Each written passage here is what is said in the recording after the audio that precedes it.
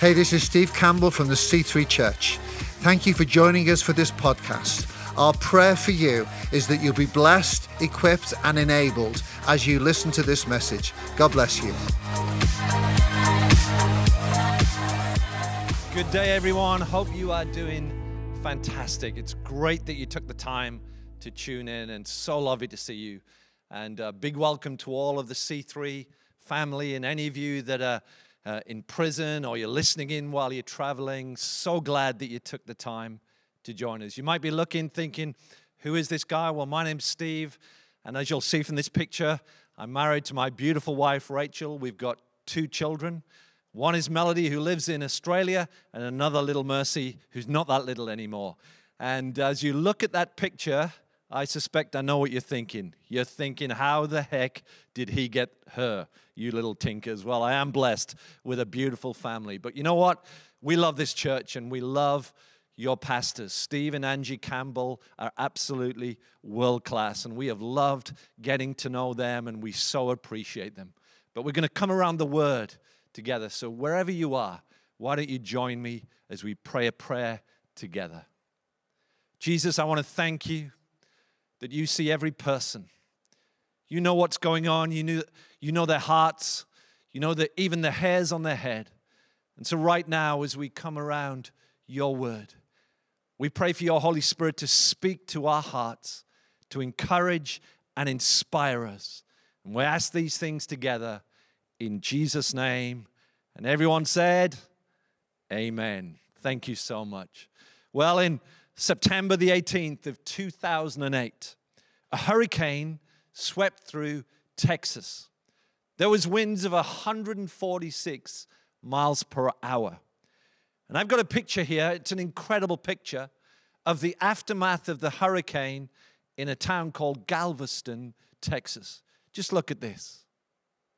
How amazing that in the middle of all that devastation, there was one house that was still standing. Why was it still standing? Because it was built to hurricane standards. Jesus talked about this in Matthew chapter 7, verse 24. He said, everyone, that includes you, who hears my teaching and applies it to his life or her life, can be compared to a wise man who built his house on an unshakable foundation. When the rains fell and the floods came and the fierce winds built upon his house, it stood firm because of its strong foundation. But everyone who hears my teaching and doesn't apply it to his life can be compared to a foolish man who built his house on sand. When it rained and rained and the floods came with winds and waves beating upon his house, it collapsed and was swept away. I want to encourage you to build your life, your family, your church on something that is unshakable. An unshakable foundation. Because the truth is, in your life and in my life, there'll be seasons when the rains will fall, the floods will come, and the wind will blow. Viruses break out, economies are shaking. Jesus knew this, and that's why he said in John 16:33, these things I have spoken to you, that in me you may have peace. In this world you will have tribulation, but be of good cheer, because I have overcome the world. I wonder when you hear a verse like that, which is the phrase that jumps out to you? For many years, I guess the phrase that would have jumped out to me was, you will have tribulation. Maybe you're a bit like me, a bit of English pessimism. But the reality is that little phrase is sandwiched between 4 other phrases that are life-giving. It says, I have spoken to you. How good that he still speaks. It says, in me, you may have peace. Whatever you're going through, friend.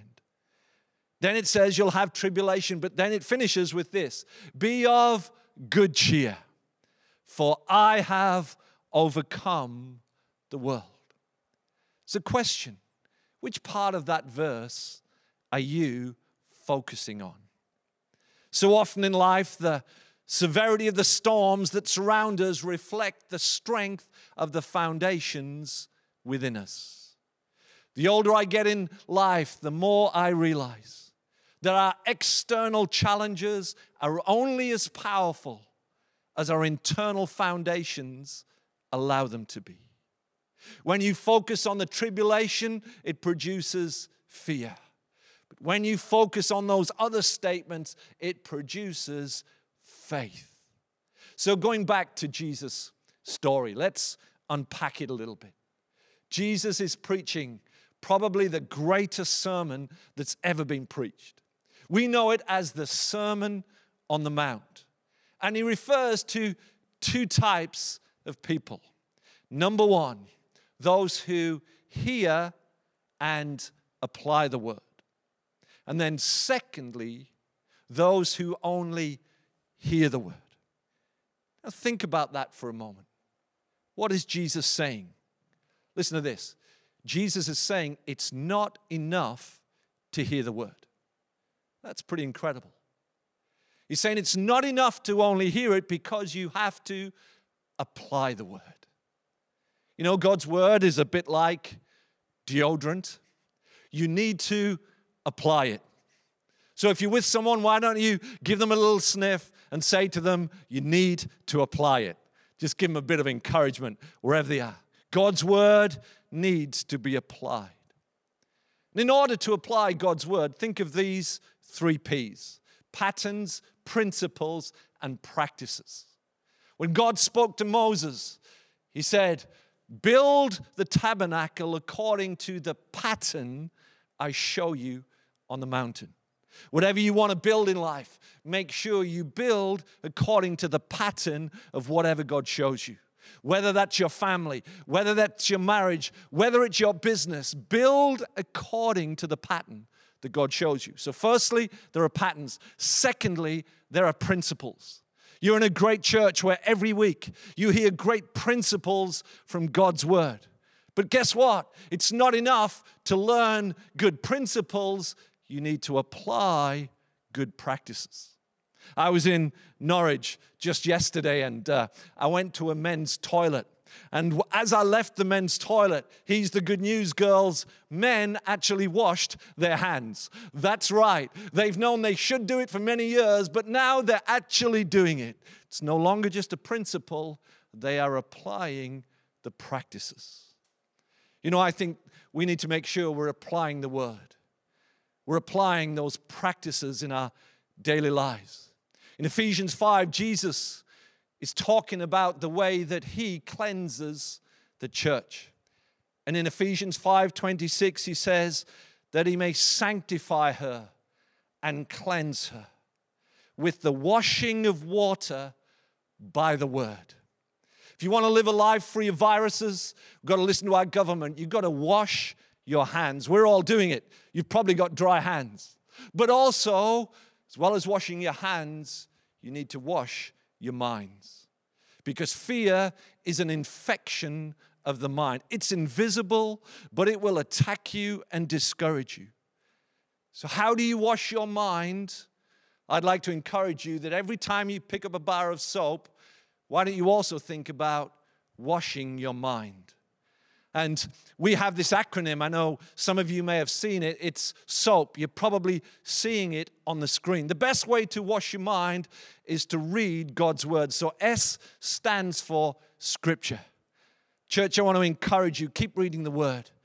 Don't just listen to the media constantly talking about coronavirus. Get the word into you. Read this Scripture. And when you read a Scripture, whether it's 1 chapter or 3 chapters, try and look for one verse that you can write out. So that's S, Scripture. O stands for observations. When you read that piece of Scripture, what do you see in it?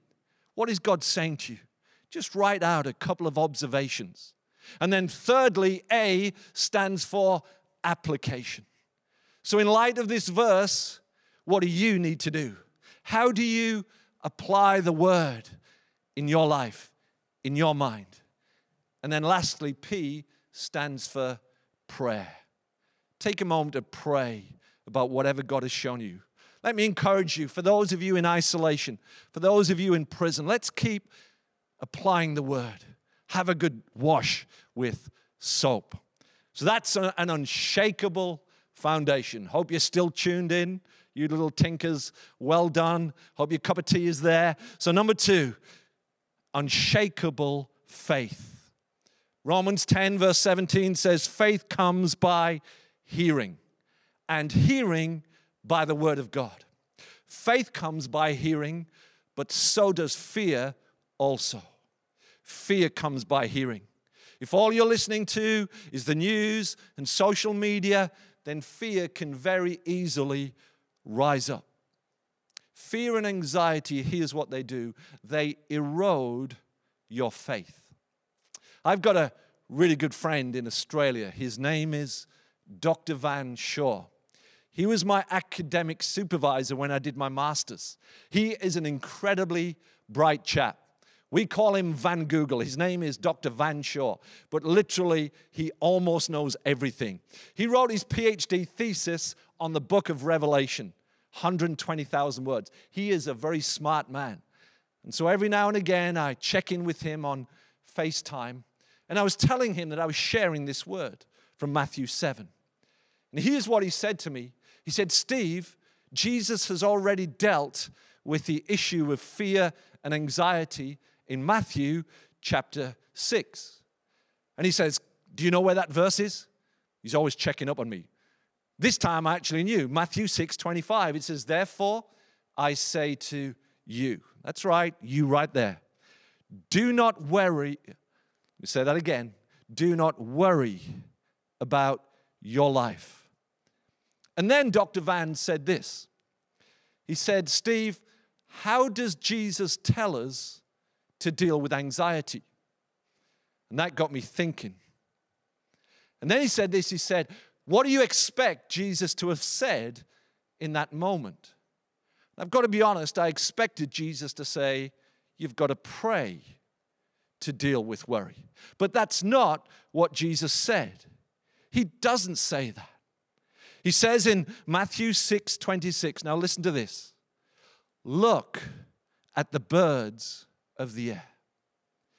You see, anxiety and worry aren't always a prayer issue. Often it's a perspective issue. He said, look at the birds of the air, for they neither sow nor reap nor gather into barns, yet your heavenly Father feeds them. Are you, that's right, are you not much more valuable than the birds? Which of you can by worry, add 1 cubit to your stature? Then in the next verse, he says this, why do you worry about clothing? Consider the lilies of the field. So how did Jesus deal with worry? He said 2 things. Look at the birds and look at the flowers. And when you do that, remember this. If your heavenly Father can care for the birds and the flowers, how much more does he love you and want to care for you? Friend, he sees what you're going through right now, and he's looking at you and he's caring for you. And if you're in self-isolation, I would encourage you, especially you dear seniors, you open up those windows, you look at those birds, you look at those flowers, and remember there's a God in heaven that cares for you, and he loves you so much. 1 John chapter 4, verse 18. It gives us this advice about dealing with fear. It says, there is no fear in love, because perfect love casts out fear. Perfect love. Friend, perfect love is not your love for God. Perfect love is God's love for you. And when you realize how much he loves you, how much he cares for you, it's that sense of love that will drive out fear. Because here's what fear and anxiety do. They rob you of perspective. But more importantly, they rob you of your perspective of God. Dr. Van, as we kept talking, he said to me, Steve, The Greek word for worry, and he's a New Testament Greek expert, he says, the best way to picture this word is like a suspension bridge. Has any of you ever walked on a suspension bridge? I've got a couple of pictures here. The first one is of a suspension bridge in China. It's the world's longest. It's 1,000 feet in the air. And as you can see, it is a pretty scary thing to walk on. It was designed by Israeli engineers, and you can probably see it's got a glass bottom. I mean, imagine walking across that. So I love that suspension bridge. But the one I love the most is this one. It's from Pakistan, and it's a pretty basic one. And still today, people use this suspension bridge, as you can see, in the Indus Valley. Now, can you imagine walking across that suspension bridge? Why did Jesus use the suspension bridge as a picture of worry? Because if you were to walk across that bridge, how many know? It would be pretty shaky. You'd be looking at the flood water. It would fill you with fear. I want to encourage you that in life, if things are a little shaky right now, don't be looking at what's going on around you or what could happen to you. You need to look to the end of that bridge, and there you will see that Jesus is there. It says, fixing your eyes on Jesus. He is the author and finisher of your faith. He is the Alpha and Omega, the beginning and the end. How many of you are grateful? We've got a strong foundation and a strong faith because we get our perspective on Jesus. I've got to be quick with this, but I heard a funny story this week about bridges, and I think we all need a little laugh. So are you ready for this at home? It's a dad joke. I'm a dad, and I love them. Are you ready for this? There were 3 men that were out hiking in the country, and they came across a violent flowing river. And they needed to get to the other side. And so the first man prayed. And he said, God, please give me the strength to make it across the river. And all of a sudden, poof, God gave him huge biceps and strong legs. And he swam for an hour. And he made it across the river. So seeing this, the second man said, God, please give me the strength and the tools to make it across the river. And so, poof, God gave him a boat, and he was able to row across that river in just 30 minutes. The third man saw this, and then he prayed. He said, God, give me the strength, give me the tools, and give me the intelligence to make it across the river. Are you ready for this? Poof. God turned him into a woman. She looked at the map, walked 2 minutes up the road, and she crossed the bridge. How many are grateful for all the women? I hope you enjoyed that over there. I found it funny anyway. So firstly, we have an unshakable foundation. Secondly, an unshakable faith. And thirdly, an unshakable future. Romans 15, verse 13 say this. Now, may the God of hope, I love that. May the God of hope fill you with all joy and peace in believing.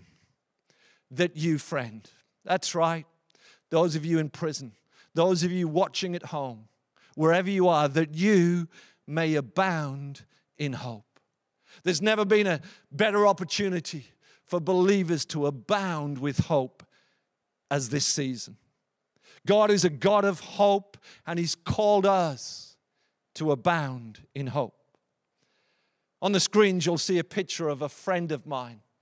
His name is Nick, and I met him in Australia. And he has an unbelievable story. It's a very sad story to begin with. He was married and he was divorced, and he met another girl, and he got cancer, and so she left him. It took him a long time to get over that, but he was involved in a relationship with a third girl, and then tragically she broke off the relationship. And he hit rock bottom. Maybe someone watching online right now, maybe you know what it's like to hit rock bottom. And this is what he did. He made the decision, that's it. It's over. He wanted to end it there and then. And so he decided to go to the highest point in Brisbane. And as far as he knew, it was a place called Mount Gravatt in Brisbane.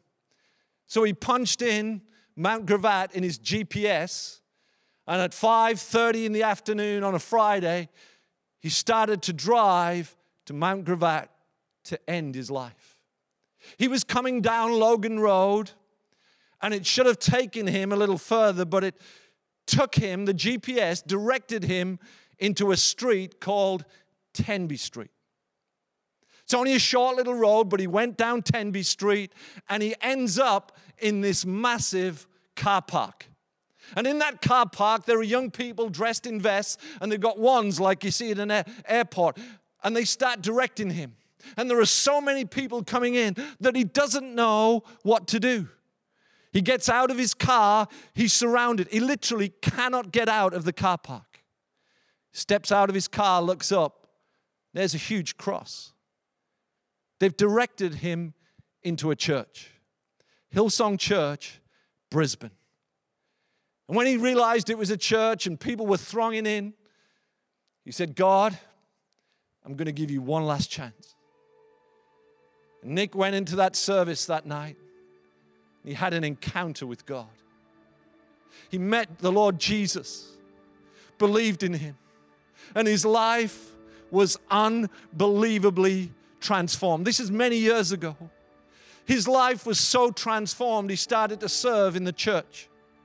Not only did he serve in the church, he decided he wanted to help out other men that were doing it tough. Now, he was a smart man with technology. He built apps for one of the big banks in Australia. So here's what he did.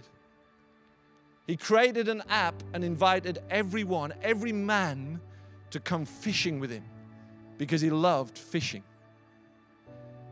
And he didn't reach out to Christians.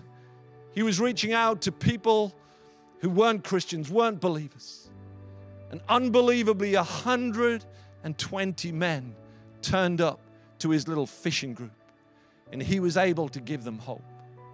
I love that our God is a God of hope.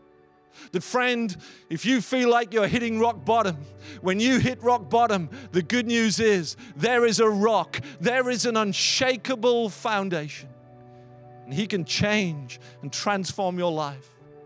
And if you will allow him, the God of hope will fill you with hope, and you will be able to bring hope to others. I would love to take a moment to pray for you, church. Why don't we all ask God to cause us to abound in hope? Father, I want to thank you for every person listening to me at the end of this message. I pray that they would fix their eyes on the God of hope, that they would reach out to you, and that right now you will fill them, that in this season, may they abound with hope in their families, to their friends, and to our cities across this nation and beyond.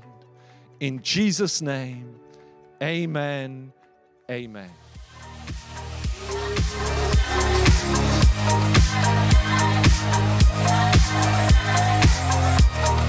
Thank you for listening to this podcast. We pray it's been a blessing to you. Why not share it with your friends and family through social media? If you're not on the regular podcast list, then why don't you subscribe? Thank you especially to those that give. If you want to give to this ministry, you can go to our website, thec3.uk/giving, and get involved. God bless you.